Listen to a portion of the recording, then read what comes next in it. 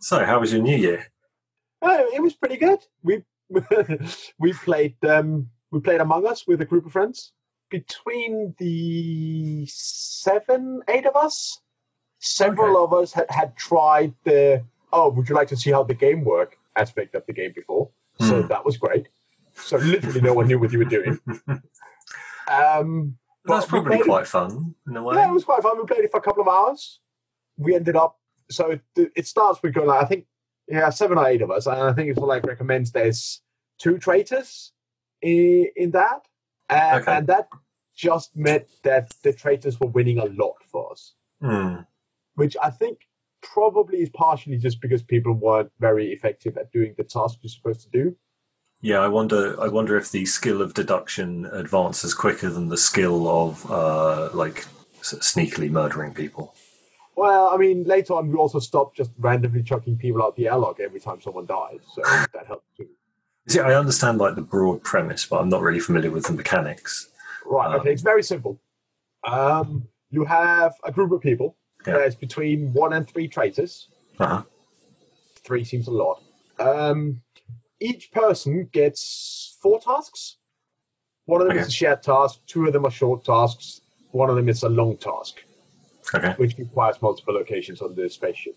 That's the default setting. You can change all of this. And then basically, as a crewman, you run around to the various locations on the spaceship or the moon base or wherever the hell you are and do the task. And do things like clear the garbage chutes, assemble the crystals, shoot some asteroids. Generally pretty easy. Or things like, you're an electric. You rewire the wires, which is literally just you dragging wires together. Okay. Very safe. It's things like that. However, you also have some imposters, and they're just homicidal maniacs. Okay. So So their job isn't to sabotage what other people are doing. It's literally just to slit throats. Well, so you can do multiple things. You can just murder people, which is literally your murder power has recharged. Press Q and you just murder the person you're next to. There's no combat. It's just that person. Yeah, no, I didn't expect there to be. Yeah. Which hilariously then just sort of means to turn into a ghost. You still need to do your tasks. Oh. You're just a ghost. Right. That's an interesting way to keep people in the game. The other thing you can do as an imposter is sabotage. Okay. These are not the tasks people are doing. These are other things. So you can sabotage the reactor. So do they then become tasks for the group? Yes, it starts a countdown, and if you don't fix it, you lose. Okay. Ghosts cannot fix sabotage. Who can't? Sorry? Ghosts. Right. Oh, okay. Because ghosts have ghost powers, they can just walk through walls. Yeah. Which would make it way easier. So part of the thing, of course, is that it's a long, the corridors and rooms and everything, it makes it not straightforward to move around necessarily, or not fast. Yeah. So part of the thing you do with sabotage is drag people away from where they need to be and stuff. So what's the in terms of the voice chat situation? If I get killed, can I immediately go, "Oh, it was Jeff"? Right. So there is no voice chat. Okay. The only time you can talk to people is when you have called a meeting to deliberate who you're chucking out the airlock. Okay, so is it essentially you get on Discord and no one talks until... I mean, we were talking anyway. Yeah, I'm sure, but I mean, at that point, it's an agreement to not to discuss what's happening. Yeah, basically, it was okay, you can talk about what you're doing and stuff, but if someone murders you, you don't go I've been killed by X person, because that just ruins the game. Because I imagine if you bring that stuff up at the end of the game, it's a bit like a game of werewolf or whatever, but if you were to mention it during the game, it's pretty much reliable. Yeah, so basically the way that works is if you find a dead body, you can report it, which instantly calls an emergency meeting, and there's a period of time to talk before you vote. Right. And then you lob someone out the airlock, potentially. If one person has a majority of the votes, okay, they get chucked out. If 2 people have the same number of votes, nothing happens. Do ghosts get to vote? No. That makes sense. Okay. No, only living living people on the spaceship. And the imposters win if the successfully sabotage a critical system, or if there are the same number of imposters as crew member on the ship. Okay. So you don't need to kill everyone, you just need to kill enough. Yeah.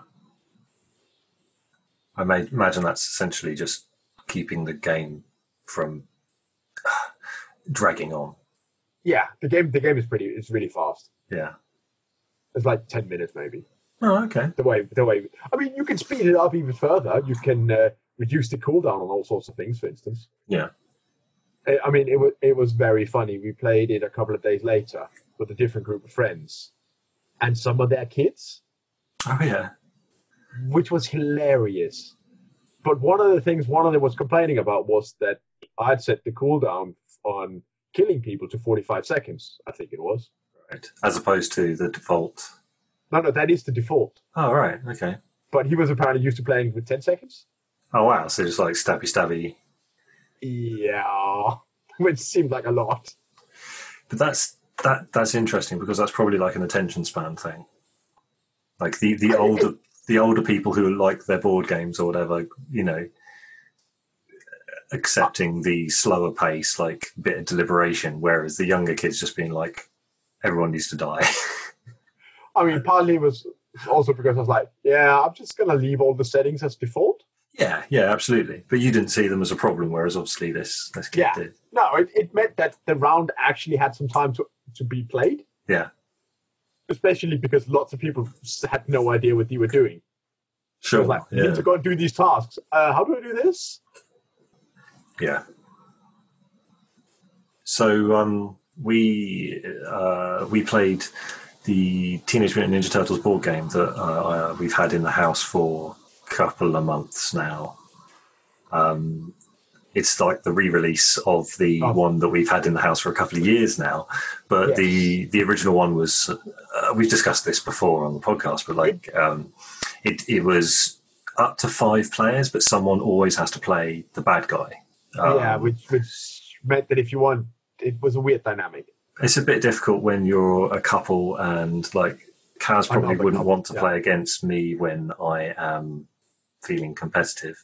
And of course, like, you know, if you have 4 people or whatever, you all want to play a turtle. You don't want them one person to have 2 turtles and the other person to be Shredder or whatever. So this new one has got an AI deck.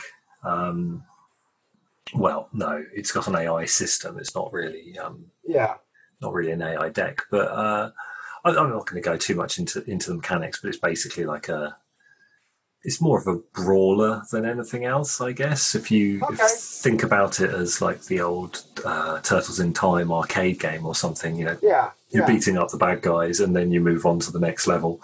And it has like a narrative campaign presented in comics, and you basically follow the IDW comic series storyline. So, pretty cool. Yeah, which I've been collecting for a couple of years now, and I don't really collect comics, but it's Turtles, and I am a sucker for Turtles. So yeah, that was good fun. We played. I mean, Kaz was ill enough to get herself a COVID test, which luckily came back negative.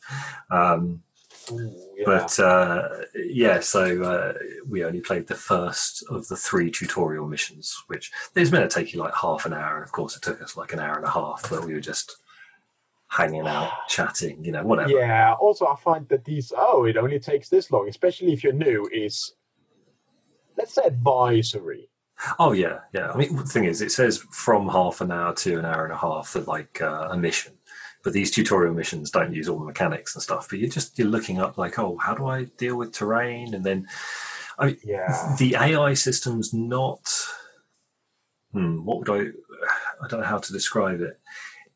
It's very guideline based. It's almost like you have to agree to make what would be the logical decision for the bad guys in a certain situation. Okay.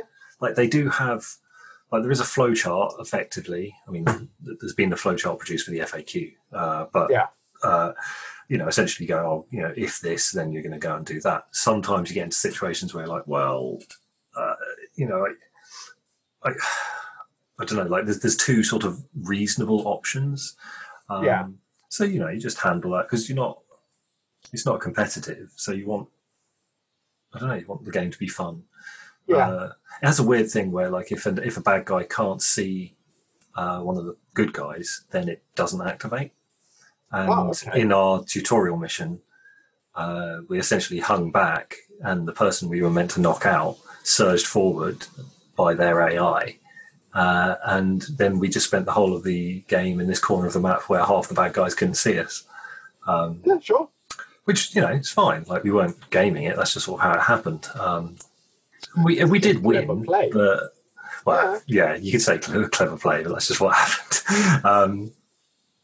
So I think what we're going to do is, like, every 2 weeks might be a little more frequent, considering the announcement of about half an hour ago that you're supposed to stay in your house. Yeah, never leave.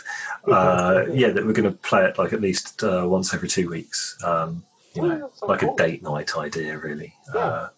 Which is cool because the other game just sat on the shelf for years because of that weird player situation. Especially if there's two of you, then and it's just adversarial. Then it's like, well, is that really what you're looking for? No, not really. I can imagine situations where maybe you get like a regular group together, and hopefully there's 5 of you. So then one of you is always the bad guys, and everyone else gets. That could be fun, Yeah, but obviously not really practical at the moment. No. I mean, you could set up like a video chat and all that sort of stuff. God, the amount of faff that would add to the game, though. Yeah, exactly. That's why I've actually been quite impressed with both Mansion of Madness and the Lord of the Rings games by, there's Asmodee these days, really, Fantasy Flight. Yeah. Because they're both app runs these days. And that actually worked pretty well. I've been quite impressed. Yeah. And it means that there's some inherent variation built into, there's multiple different setups for the various mission steps and things like that. So there's some replayability, but crucially, no one else to manage the bad guys. Yeah. Yeah, setup and all that sort of stuff is largely handled for you. Yeah. And manage conditions and all sorts of, this thing happened now. Okay, that's cool. So you don't need to have a deck with like random events or anything like that. Yeah.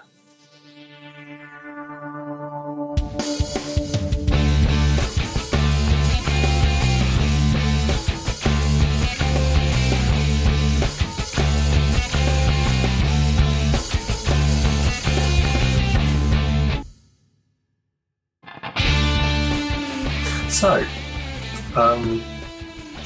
welcome to Robot Dice Explosion. I'm Ben. I'm Ollie. This is our, look back at 2020 in terms of stuff we enjoy, not necessarily just board games or just Bushido or whatever. It's just an excuse for us to sort of chat about stuff that we've done in the last year. Yeah, and narcissistically think that people might want to listen to it. I don't know. It's sort of a weird fucking year, honestly. Yeah, I was going to say, it's been weird, and it's sort of, it's significantly impacted what we're talking about, but also what we've been doing, and obviously also why we haven't really done anything here for a while. Yeah, we're not playing anything. Yeah, this is the thing. Broadly for me, like on a personal level, like business-wise, it's been challenging, but the business has done well. But it's been challenging. That's like my store stuff. In addition to the Bushido work with GCT, which has been still challenging, but I think we've weathered it reasonably well. Things have been pushed back, but whatever. From a personal standpoint, I certainly at the beginning of the first lockdown in 2020, I got to spend loads of time with my son, which was great, and my wife, of course. We work in the same office in our house now and have done for many months. That seems to work okay. But from a gaming point of view, I'm someone who I don't really like playing board games on the computer, and I think we've talked about this a little bit before. I kind of feel like, well, if I'm playing on the computer, certainly solo, I'm just going to play an actual video game. Like I I think there are probably exceptions to that, but I don't want to just play a board game, but on the computer against the computer. Yeah. And like you and I have played some stuff remotely, like 3-4 times or something like that over the last year. You've been doing it all the bloody time. I mean, I've actually been playing more games in 2020 than probably ever before. It's just that hardly any of it is miniature gaming. Yeah. Which is the big difference. Yeah, that's the thing, isn't it? Like, board games are easier to run over something like Zoom, and obviously D&D and things like that you can. And of course, you've had a campaign that you've been playing in, but if you've got a board game, quite often you only need one group, one camera of the meeting to have a copy. And we did that with Camelot and with you. But also we did it with Pandemic. And honestly, like, we both did have a copy of the game, but that, I think actually it might be essential with Pandemic because you really need to have a look at the board and the layout around. Yeah, it would be really hard to play. Yeah. Also, like, there's just lots of really good digital options for that as well. Yeah, absolutely.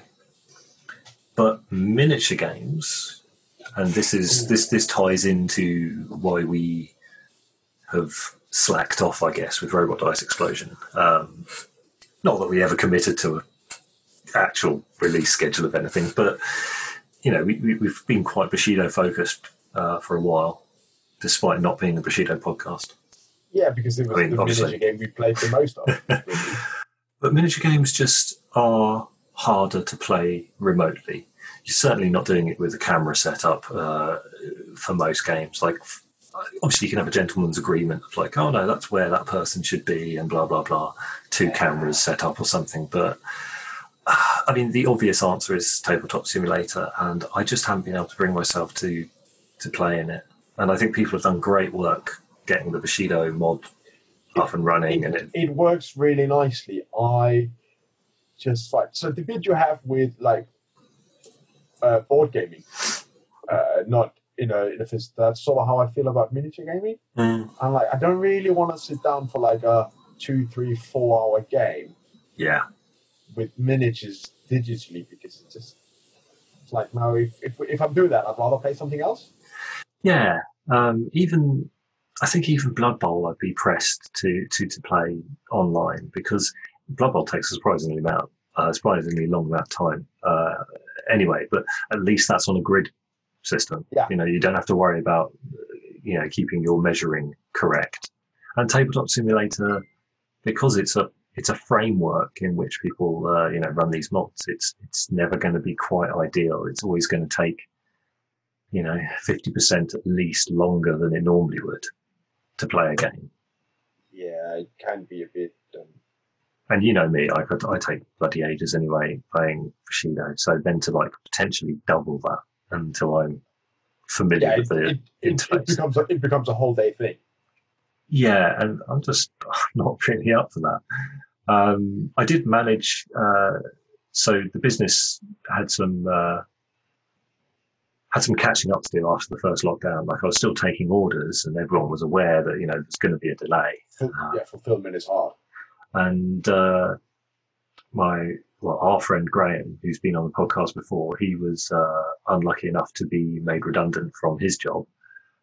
So I hired him on for a couple of months to help me do casting and order fulfillment and stuff like that. And he's helped me out here and there for quite a long time, but this, an actual official arrangement. Yeah. And when during the second lockdown we weren't able to get into the normal workshop, we moved from the centre of Portsmouth to premises in the historic dockyard where we could get in for a while, which was lucky that we had that. But a lot of the time was spent you pack orders in the morning, and then most of the day I was just running 3D prints, waiting for them to finish and then running a new set. Didn't have my working computer down there, so I wasn't really doing any sculpting. So Graham and I were just playing Bushido in between sorting out orders. which was good fun. It was nice to actually get a game played in person again. Yeah. Because we played a game around at Adams earlier, sort of middle of the year-ish, when things weren't looking as bleak. Yeah, it was after lockdown when it was like permitted. I think it was in September. Something like that. I can't remember. Yeah, that was good fun as well. I think those are the 2 Bushido games I've played since March. Yeah, but February really. We never got to do a club meeting in March. Yeah, of course. So, I mean, that somewhat explains why we've not been putting out much content, other than when Steamforge decided to take Guild Ball back around the back of the barn with a shotgun, and Bushido saw a bunch of people coming in, so we and the Bushido Cast guys put out a load of like introduction to Bushido content. It seemed to make sense, and it was actually pretty easy for us to do. That was in between lockdowns as well, I think. Yes, it was. Came over here to do some. Yeah, because we did it in person, which might be. Well, it hasn't really been something you should do for a couple of months now, and certainly going to be several months before you're supposed to do it again. Yeah, I mean, another part of why doing this less frequently is I just, again, remotely, like, I prefer doing it in person. Yes.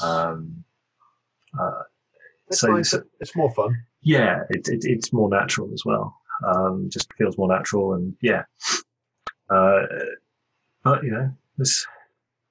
this is the world we're in at the moment, so I have to make the best of it. For me, I get derailed and stop doing a thing for a while. It's quite hard for me to get back into it. It's just a twist of my personality, I guess. Enthusiasm sort of tends to be, what am I playing? I'm enthusiastic about those things. Yeah. And I've not been playtesting anything either, even though there's been stuff to playtest. It's just I've done more of that than you have over this year, because me and Adam have done some test games. Yeah, I just again don't want to do it remotely, so I think that's been a challenge for GCT, for Jason especially, to not be getting as much playtest feedback as he would normally. It's all very well and good to put out your profiles, your work in progress profiles to the retainers, and then go, oh well, I think that guy seems a bit expensive, or that ability seems too much. Yeah. And some of that is obviously useful for him, but also if it's not being tested, it's just someone's opinion. And seeing it on the table is sometimes quite different. I mean, there are certainly things that me and Adam tested where my initial impression was not how it played out at all. Yeah. Absolutely. Or that weaknesses proved to be more pronounced than I thought they would be. Like, it was more problematic for that group of models, that the way he was set up, than I thought it was going to be. Yeah, absolutely. It's just one of the weird quirks, isn't it?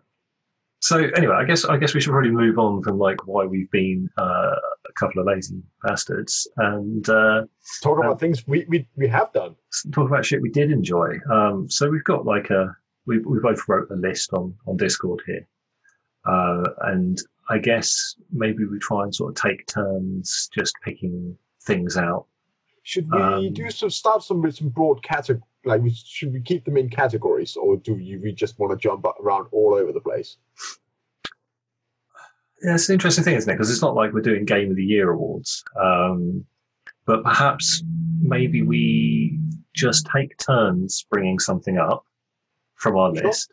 We're probably not going to get to everything that we've written down. Oh, God, no. And some of the stuff I've written down isn't because I liked it, necessarily. That makes a good topic, though.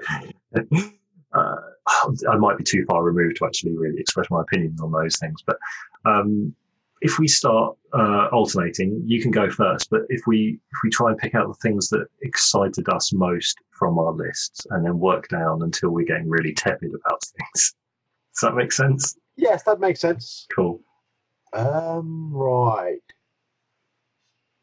I might start with Baldur's Gate 3 then. Okay. Because interesting. I bought into the early access, isn't it? Early access, yes, it is. I bought it. I started from the beginning, when it was very early access, and just repeatedly crashed my computer. And then they do updates. It only lasted for a couple of days, but it was like literally turning my computer off. Yeah, wow. Oof. Yeah, that was bad. So yeah, that is early access. Christ. And I have actually played it very much since they made it really stable.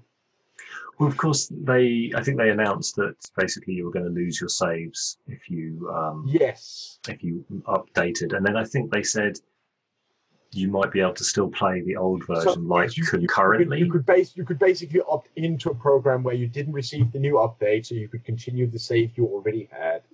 I love that. Like that is a great understanding of how invested people get into their characters and what they're doing.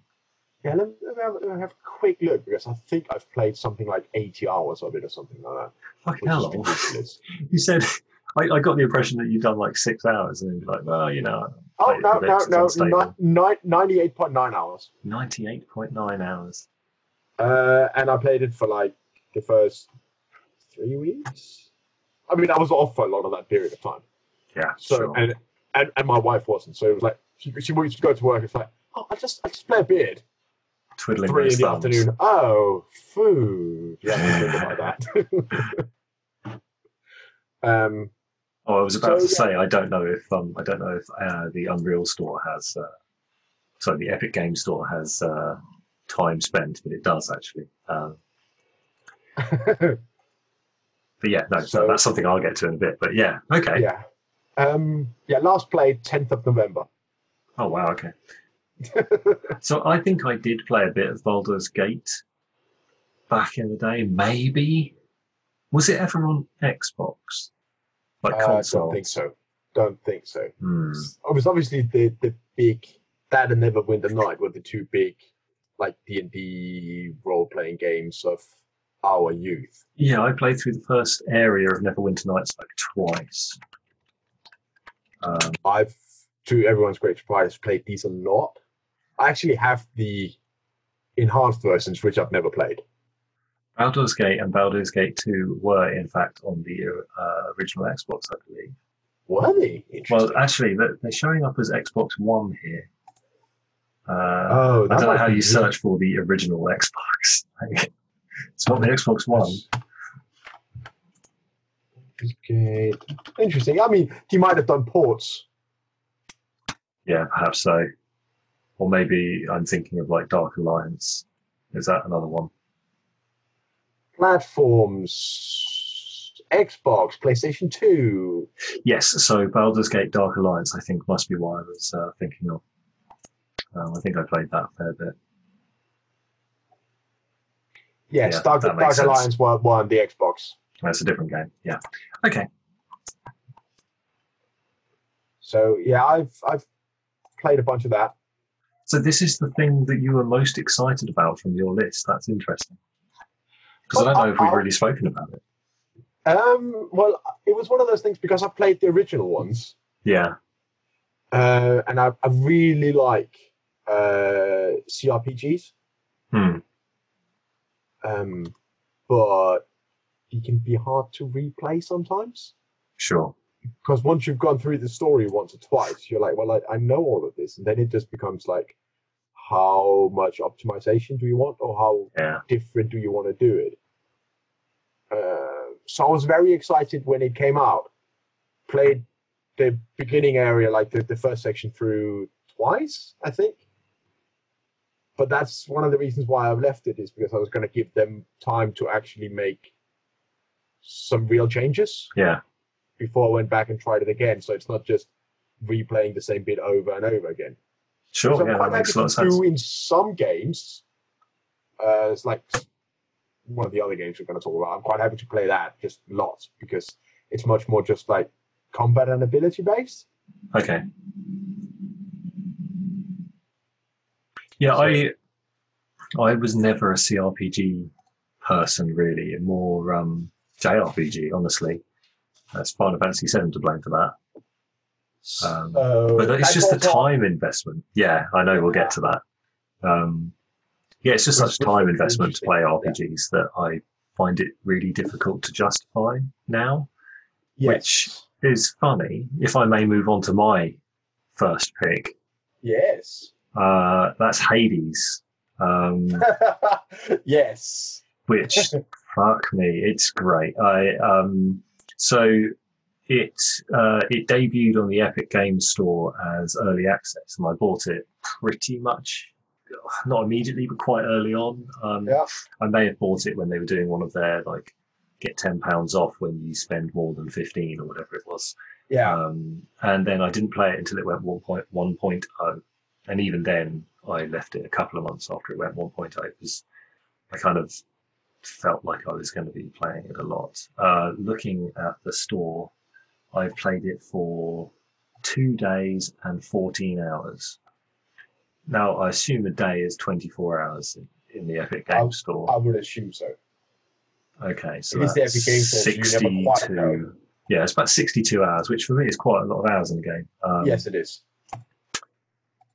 Yeah. So I don't know. In case anyone listening isn't familiar with Hades, it's made by Supergiant Games, who made Bastion and Transistor. Which I bought. And Pyre. Bastion landed really well, as their first game. It was Summer of Arcade or whatever it was on the Xbox Arcade, but Xbox Live Arcade. That got a lot of good reception. Transistor got less, although I loved Transistor, honestly. I have a playtime of 5 minutes. I think you'll enjoy it in some ways because of the way so they've had this interesting approach to narrative, but always this strong focus on gameplay as well. Now, Bastion was an isometric, brawling sort of adventure-y thing, with a bunch of different weapons that you could collect and stuff. But the thing that was really unique about it was the way that the world didn't exist, and as you walked, it sort of built itself up. And this was almost like a metaphor for the fact that the world had been destroyed and you were helping to rebuild it. And you had no voice, but there was a narrator, a guy who was just talking through what you were doing, and to the point where it was even if you're doing something fairly mundane, it might get mentioned by the narrator. Some of the combat would end up being narrated as well. So it was a really cool game. I recommend people go back and play that at some point. Transistor tried to sort of push that forward a little bit and sort of combine almost like a turn-based strategy, but with real-time fighting. And I think that's what people had some mixed feelings about. I loved it personally, and I loved the story, and I loved the feel. The art has always been beautiful. Yes, that's one of the things where it sort of falls. I'm not a big fan of their art style. Yeah. Which is why I haven't bought Hades. Yeah. Well, I mean, their third game, Pyre, I haven't played. I do own it, but I haven't got around to playing it yet. And that's not a fighting game at all. It's basically 3-on-3 fantasy basketball. But okay. yeah, and it's strange. I haven't played it, so I can't really speak to it much. But it was more almost like a visual novel approach to the game. So it was a lot about storytelling, and obviously the gameplay was important, but more of a backseat compared to the narrative. Hades feels like both a return to their roots and the culmination of everything they've already done. It's so polished. I mean, the art style remains their art style. I think it's been refined, and I think I actually really like it. The combat is just so snappy and tight. It just feels good to play. I think if I were to go back and play Bastion now, I'd be like, wow, this is pretty sluggish. It played well, and all the timing stuff felt good, but Hades is just really snappy. And it has this, there's a bunch of different weapons that you can equip, and they massively change how you play. In really interesting ways. But it's basically a roguelike.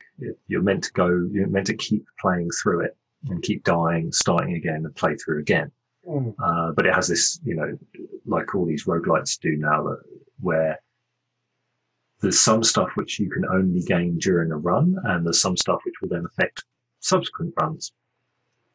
But one of the weird things with roguelikes has always been, I'm running through the same fucking thing again. Storyline tends to take a back seat in them, and it's more about just the grind, the getting incrementally better, understanding the mechanics, but also getting those upgrades, finding different ways to play. And what Hades does really well is push the narrative side of things through the nature of a roguelike. So you're Hades' son, Zagreus, and you're trying to escape the underworld. And your dad is not a fan of this. And so, you're fighting your way out. And every time you die, you just appear back in your dad's house, the House of Hades. And, he'll be there and he'll gloat and be like, oh, back again, huh? You're never going to do it. But every time you get back, there's characters there for you to talk to. And you start developing your relationship with them through subsequent conversations. And sometimes they won't be there, but like the next time they will be. You can start giving them gifts where they'll be then, they'll reciprocate in some ways. And you slowly start building this story up every time you die. So it's not just about how far ahead you can push, but it's also just like you're going to get this narrative reward for failing. Yeah. And that takes away so much of the feel bad, because you're like, oh, fuck, I should have dodged that. Oh, I'm such an idiot. Then you're putting goggles on your face, which is just weird. But then immediately that feel bad goes away, because you're like, oh shit, I can go and talk to like Orpheus and see how he's doing. And so it's less failure and more new opportunities, really. Absolutely, yeah. I sort of want to avoid giving too much away, but like the story develops, and there is a final boss, but then there's a reason to keep going back and beating that final boss, and then you sort of reach the main storyline end, but there's still story to go. There's still like side story to go. You can keep pushing forward, and it gets easier as you go, because you're buying all these upgrades that stick with you. You're upgrading your weapons, which stick with you, or unlocking other weapons. But then you can start adding to the difficulty level each time you try to escape. And when you try to escape and you've already done it with a weapon, you just won't get any of the normal rewards, which you would then need to spend in order to unlock other stuff or upgrade the aesthetics of the place. But you can then increase the difficulty with a weapon in order to then be able to go and earn those rewards still. So it both creates this end point for the narrative, where or optional end point, I guess, where you can go, okay, I've played it, I've completed it.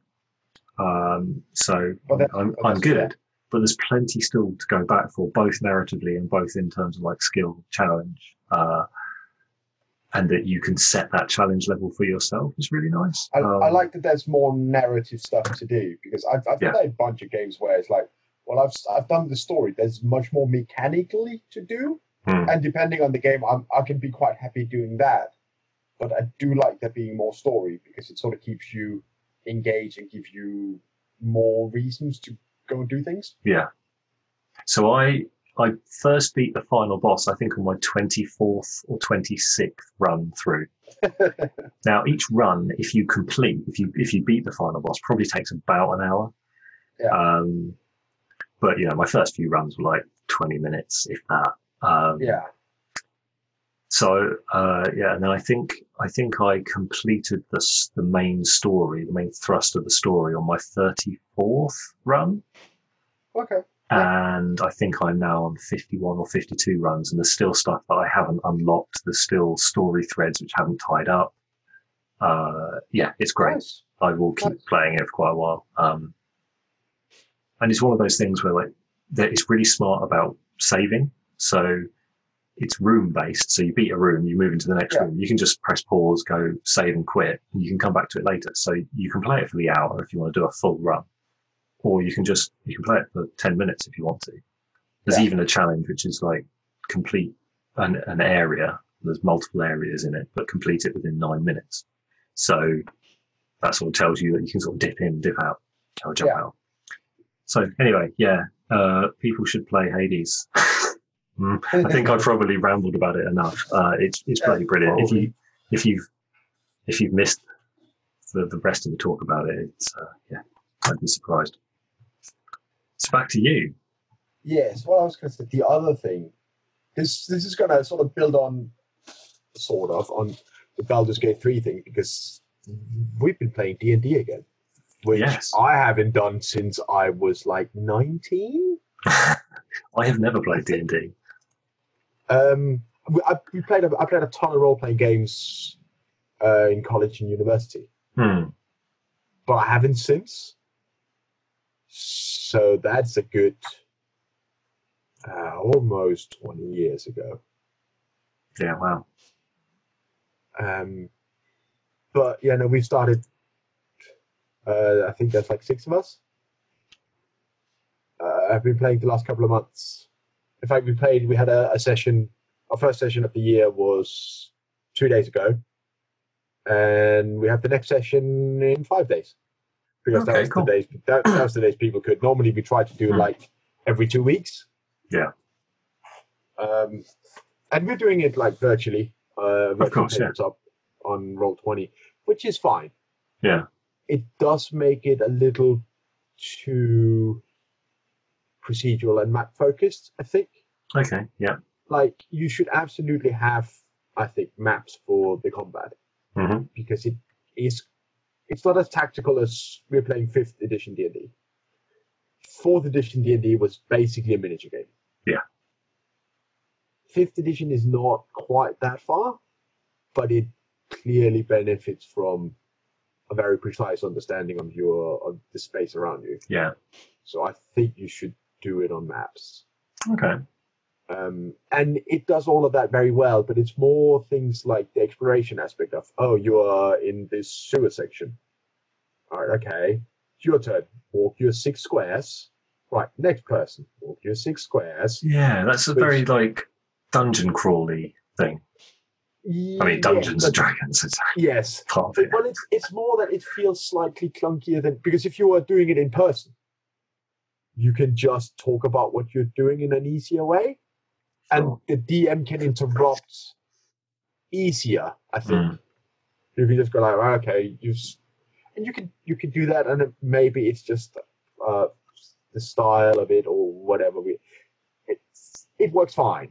It just feels like it's slightly slower again than if we were all sitting around a table. Yeah, sure. It's been quite a lot of fun. I think a lot of people have been doing it to sort of stay sane, stay in contact with people. Yeah. Interestingly enough, most of the group is not actually. I knew most of them beforehand. Yeah. But it's not people I would normally see in a given year. Oh, interesting.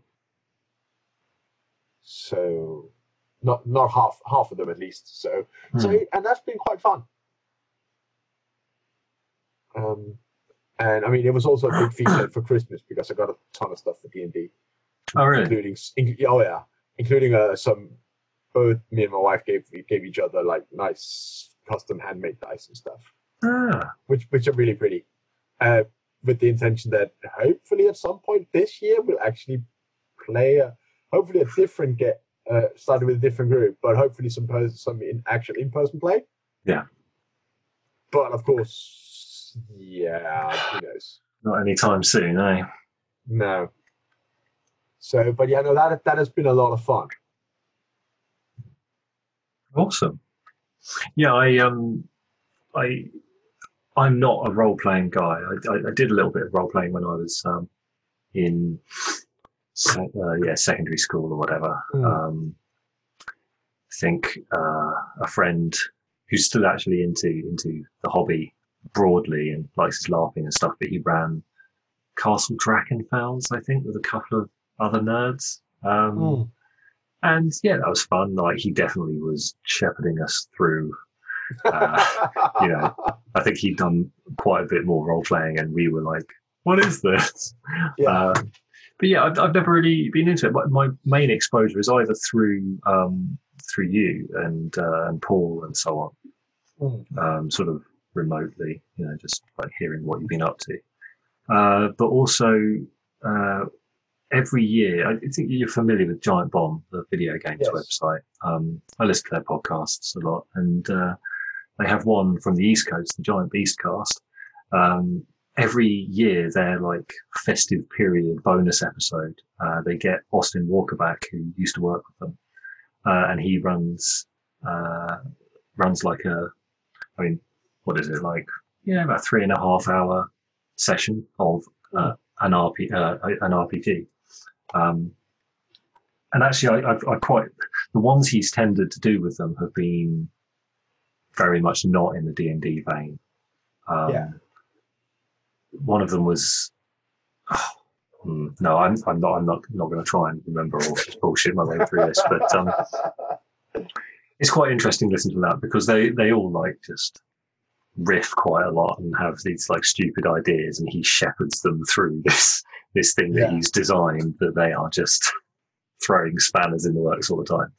It's quite entertaining to listen to. Then there's a guy at work who was trying to get me to listen to Dungeons and Daddies, which is a podcast. I just never really got around to it. But yeah. I was just counting up how many different role-playing systems / editions we have books for in the bookshelf I'm sitting next to, and I think it's about 14. Oh wow. Okay. I mean, some of it is like, World of Darkness, which is like 6 different games we have standing here, which is technically different, but all in the same setting. Which supernatural creature would you like to play for this game? Okay. I really want to, I hate to do like person look something up on the internet, but I really want to see what they were, what they played for this year's one, because it was quite entertaining. The background sounded really interesting, but it used the dice mechanic, and this is where we get into Ben territory. But like the dice mechanic is essentially like, are you able to do the thing? Okay, you roll a d6, and it's something like 1, 2, and 3 is a fail. 4, 5, 6 is a success. A 6 is a full success, no consequences. A 1 is like oh dear, oh dear. And then like the middle ground is like you do succeed or you do fail, and there are some consequences. sounds like fate, I think. Perhaps, yeah. But then if you get a bit better at something, you get an extra die. And someone can help you by giving you a die, and then it's just you roll all the dice and you pick the highest one. If you get more than 1 6, that's a critical success. If you get, I don't know. Yeah, I don't know if it works for ones. But yeah, it's just quite an elegant, like simple system. And I mean, he's pretty good DM. Like it's probably like herding cats, those guys. So yeah, I can imagine. I'd have to trawl his Twitter feed at this point to find out what it was. So maybe I won't. Maybe I won't. He is quite active on Twitter, so yeah, that doesn't sound like a convenient thing to be doing. No, so I mean, maybe I'll do that when I'm pretending to listen to your next item. I don't know. Yeah, you can do that. What a prick. I was just gonna. The next item was going to be just to finish the whole D&D theme, which I've started with. Yes, I mean, because it's me next anyway. So yes, you should finish the D&D. Which is actually some media stuff, which ties in with this. Okay. Because I've been watching a lot of it's a YouTube channel called Dungeon Dudes, which is just two Canadian guys talking about D&D. Okay. So when you say talking about it, what do you mean? Advice, and it's just like break down classes? Do you give advice for DMs? Do you also run a live play thing? Okay. And I've never really been into live play. I have listened to some of theirs on podcasts, but literally today I deleted all the episodes I queued up out of my listen queue because I wanted to listen to something else. Fair enough. But I really like the deep dive videos they do of classes and abilities and books and stuff, because that is one of the things I really like about role-playing games. I really like making characters. So you like the depth of the world, I guess. Yeah, well, I also just like mechanically, I really like sitting down and making characters to do whatever it is and working out how to do that best or most interesting, or I want to do this thing. Okay, well, we can do this and that would be really interesting. So not necessarily just like, how do you get the most power, but how do you make this the most interesting? But then that's also how I've always done lists for miniature games. It's like, I want to do this thing. Now let's make that work. Rather than just go like, what's the best thing I can do with this? Yeah, fair. I mean, knowing you, I think you do end up going like, the thing that maybe is most interesting to you sometimes can be like, how do I...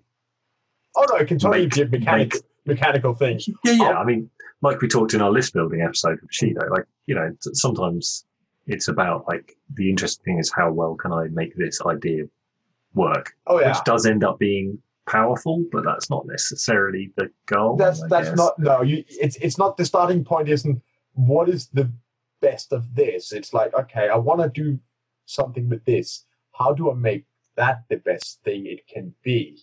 Yeah.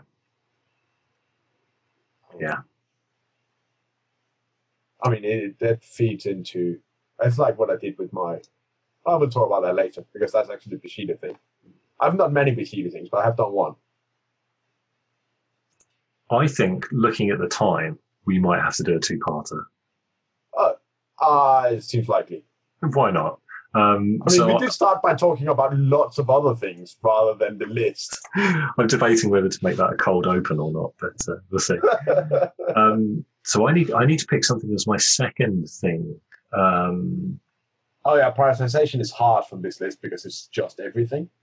It really is. I think I'm going to go for not playing a thing. Do I want to talk about books? No. It's hard. I'm going to talk about something I achieved. So yeah, you should. I'm notorious for being slow at painting. And it's not necessarily actually that I'm slow, but I stall and I take ages thinking about things before I actually do it. This won't seem familiar to you at all. One thing I set myself a goal for 2020. Obviously, before we knew that it was going to circle the drain. But that goal was to paint more miniatures than I acquire. Not necessarily that more than I buy, because sometimes I can 3D print them. Sometimes I get given stuff. Sometimes that screws the numbers. But I did that this year and I succeeded. I painted one more miniature than I acquired, which obviously, you know, squeaked past the finishing line there. But that's still pretty good. Yeah, I'm proud that I have achieved that. And I actually feel weirdly like I want to keep going. And not that shouldn't be weird, but like it's been a few days since I last painted a miniature. I haven't painted anything this year. So I have based 3 Bushido miniatures and primed them today. But yeah, so what was interesting about it is that I had to think about speed a little bit. And we've talked before about like when I've been painting my Wrath of Kings, I've set myself a goal of like no color is more than 2 steps. Although actually what I did is one color can be 3 steps and the other colors all have to be no more than 2. And that worked really well with the Wrath of Kings. they're not hyper detailed, which helps, or at least the first wave weren't. Some of the second wave were a bit of a pain in the ass. So it worked well for them. Also, the PVC miniatures, so I give fewer shits because I'm not cleaning all those mold lines properly. So I painted a bunch of those, but then of course I bought what was it, the 40k edition, Indomitus, that box.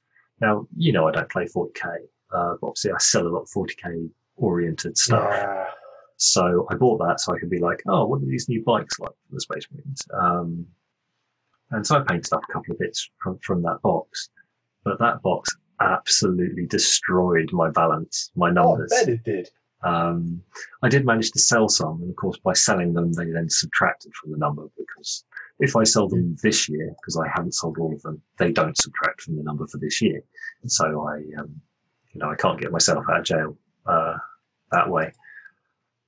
So I need to shift those, but that put me back in a deficit. Otherwise I just would have been painting bits and pieces here and there, like Kickstarter from like 2015 turned up, which were those ships for Shattered Void, which I do want to play, but again, it's one of those. Oh, I've got to play in person to do that.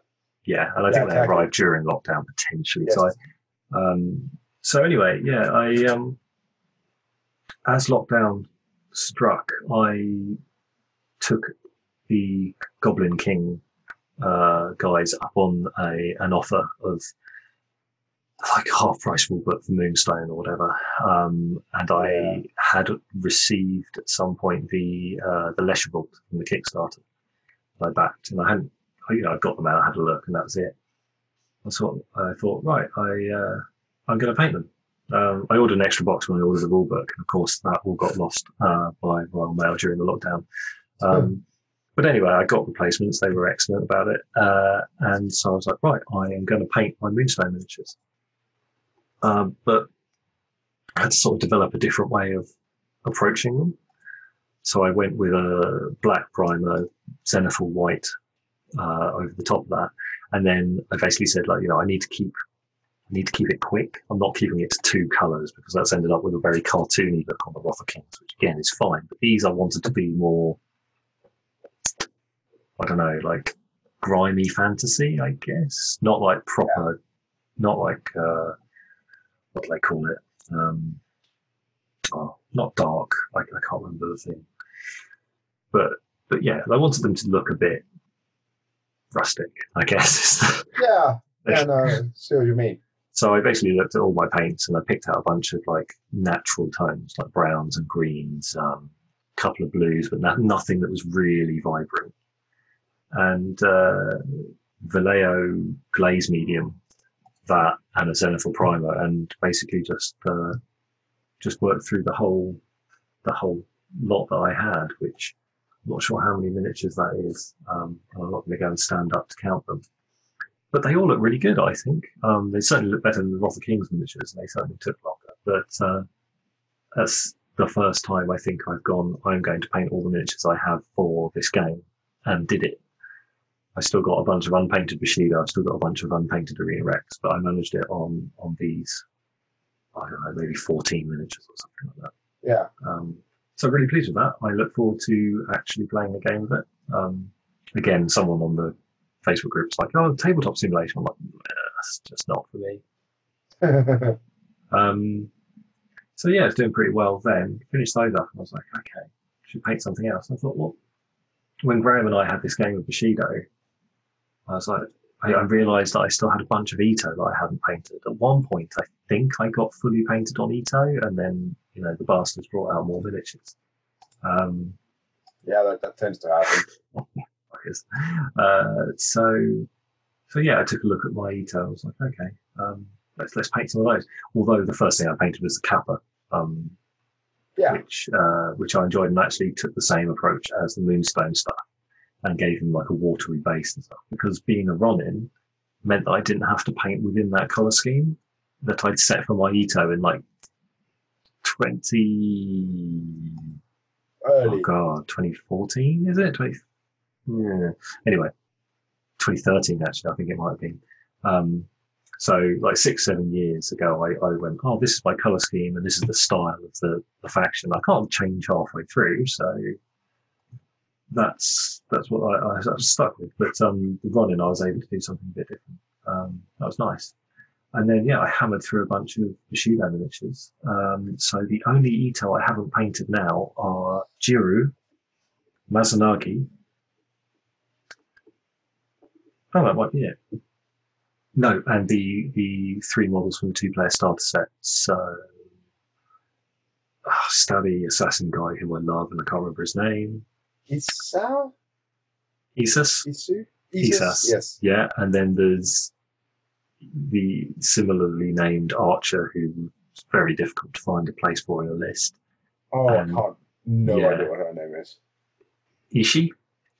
And then there's Ito Kinu.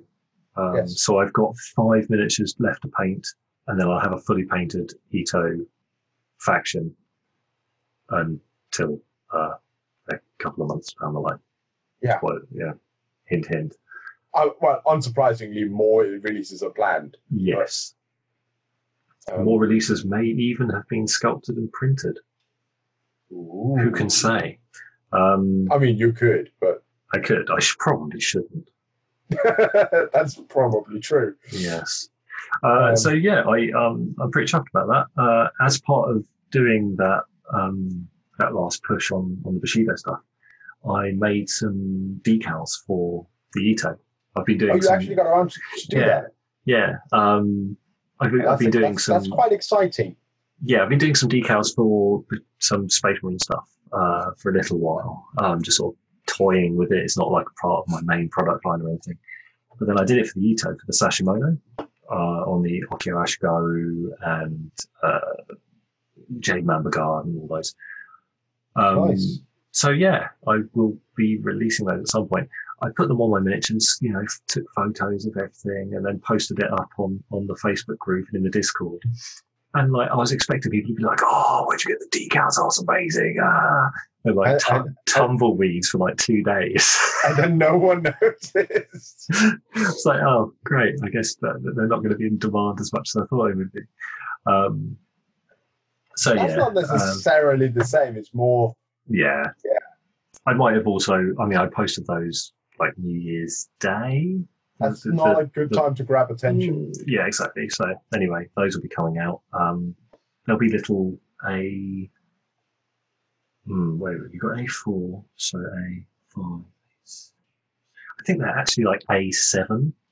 Hold this up to the camera for your eyes only. Oh, that's good. Yeah. Anyway, you can. I've got one of those automatically removed background things going on, which is why I can't properly see. And I don't even know. Yeah, I can see nothing. How do you turn that off? You probably have to stop the meeting or something. No. You go into video settings. This is excellent podcasting. Choose virtual background. Really? You can turn it off there.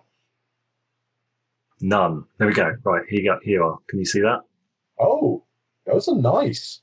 So super tiny. But then... Yeah, but for Bushido miniatures are not that big. And you don't have that many. So I don't know what the pricing will be on this just yet. But it's not going to be, it's going to be a few quid. It's no more than a £5. So, that should be pretty good. Although I did buy their biggest miniature. Yes. I have a Ryujin on my shelf. Of course, I haven't actually, with the whole lack of not actually playing any games, it's not actually assembled yet. Never mind painting. That's amazing. But I pre-ordered it. I've taken it out of the box, and that's about as far as I got. Amazing. I think at some point I might try and talk about some Bushido stuff with Ryujin, but I'll finish up my painting ramble in a sec. I've also got some other decal stuff coming out soon, which I kind of want to tell you what it is, and I probably will, but I don't know when this podcast is going out, and I don't want to get hopes up because this new lockdown in the UK it's just going to screw me really badly, and I don't want to announce something and then people can't deliver. Where's it coming?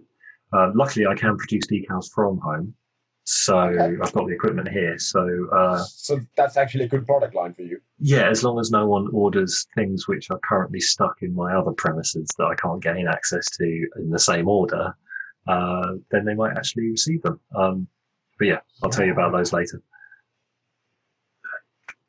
And the intention obviously will be to try and do them for each faction where appropriate. But don't expect them all to drop at once or anything crazy like that. That's I've done Ito because I collect Ito. Makes sense. It's largely my business model with Mastercraft Adventures. I want this thing. Yeah. So anyway, I'm really pleased that I set myself a hobby goal and achieved it. It wasn't where it's supposed to go. Wasn't really a high goal. All I did was not increase the deficit, basically. I almost managed to do the same as you did, actually. That's crazy. Mostly by the virtue of not buying anything. Yes. I did, other than that fecking Indomitus box, I did curb my expenditure a little bit this year as well, or this last year.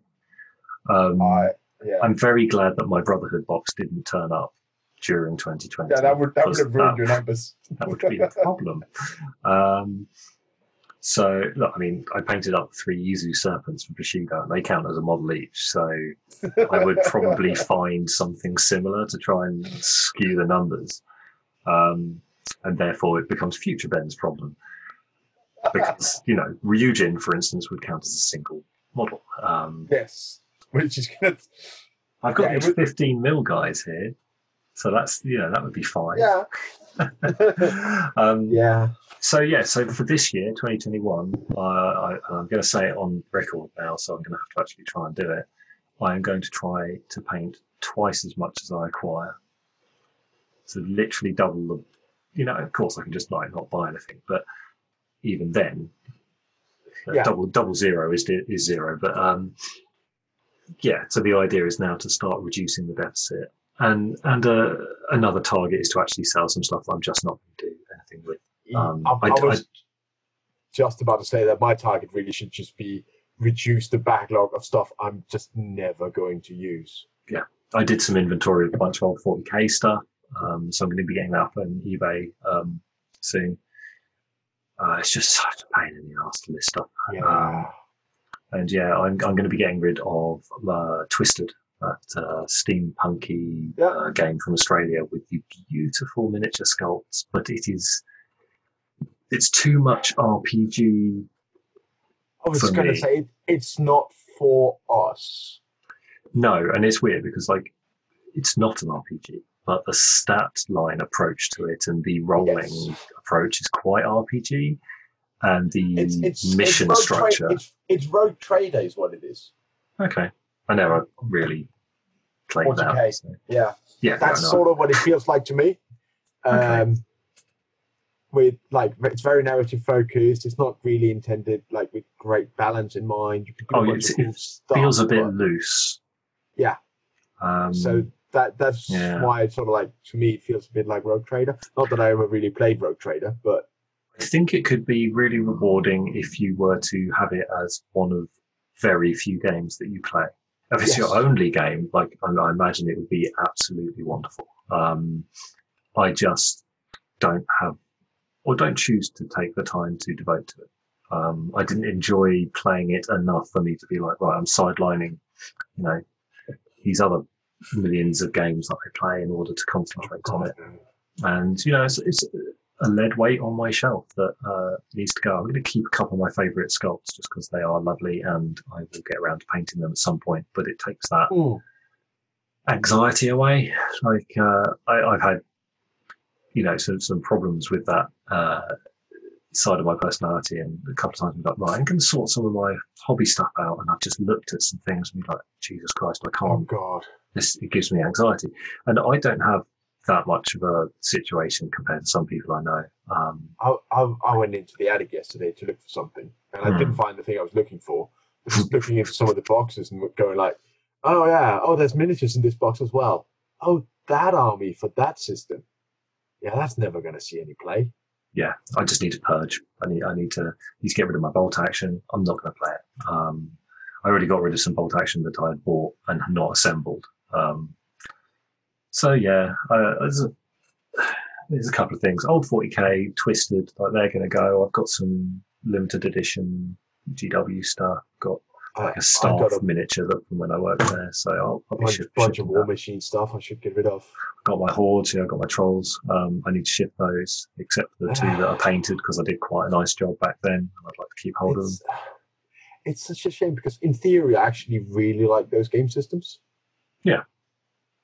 There is just no chance of me playing them.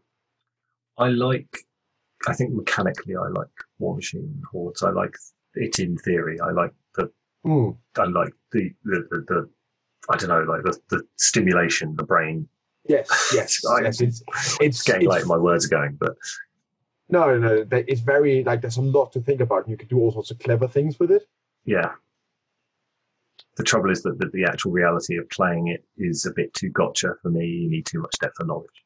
That is what it is. It's definitely you play this game. Cool. Yeah. You need to play a lot. Yeah. But then like the other side of it, like bolt action, I'm going to get rid of that. One, I haven't bought the new edition. And I quite enjoyed playing it, but it was,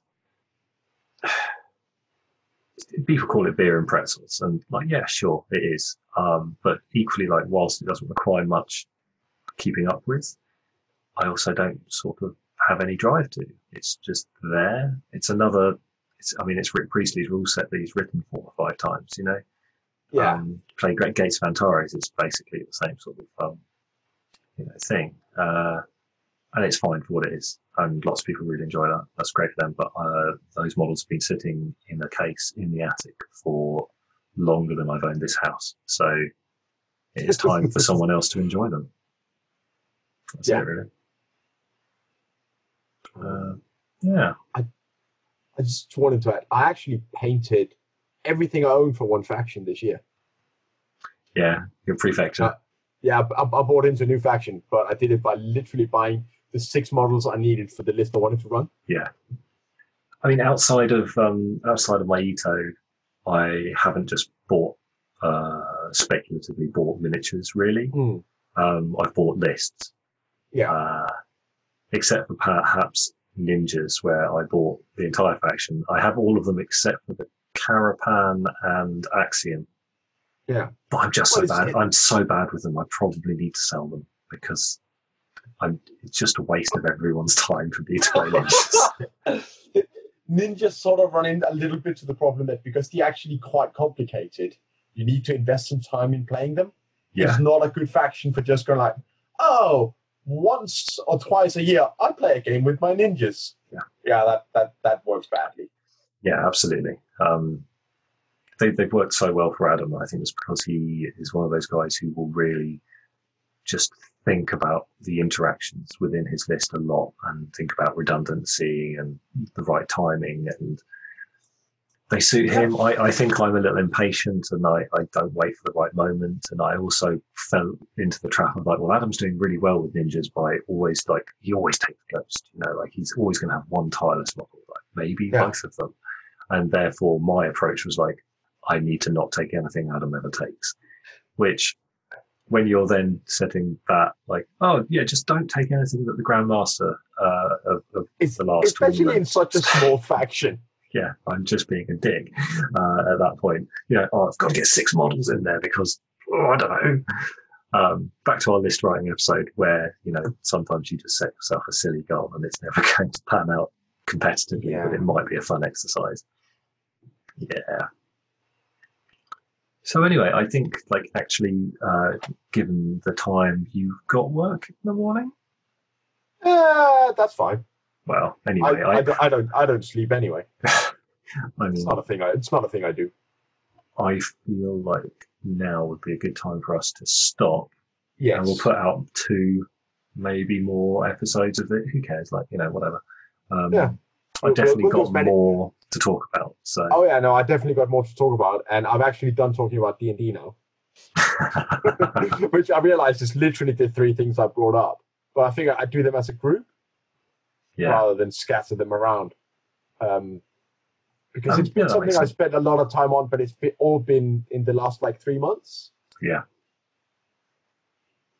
Yeah, I think my excitement for Hades is obviously in the last 3 months. My excitement for the painting is in the last 3 months as well. Maybe even the last month, because that's when I really was like, I can do this. I'm going to hit this target. Yeah.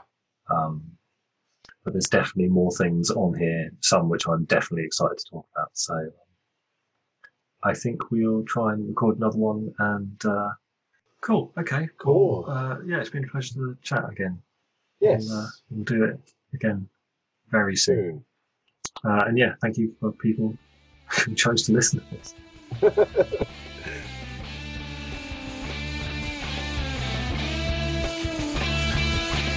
Find Robot Dice Explosion at robotdiceexplosion.com, at RDE_podcast at Twitter, and Robot Dice Explosion on Facebook.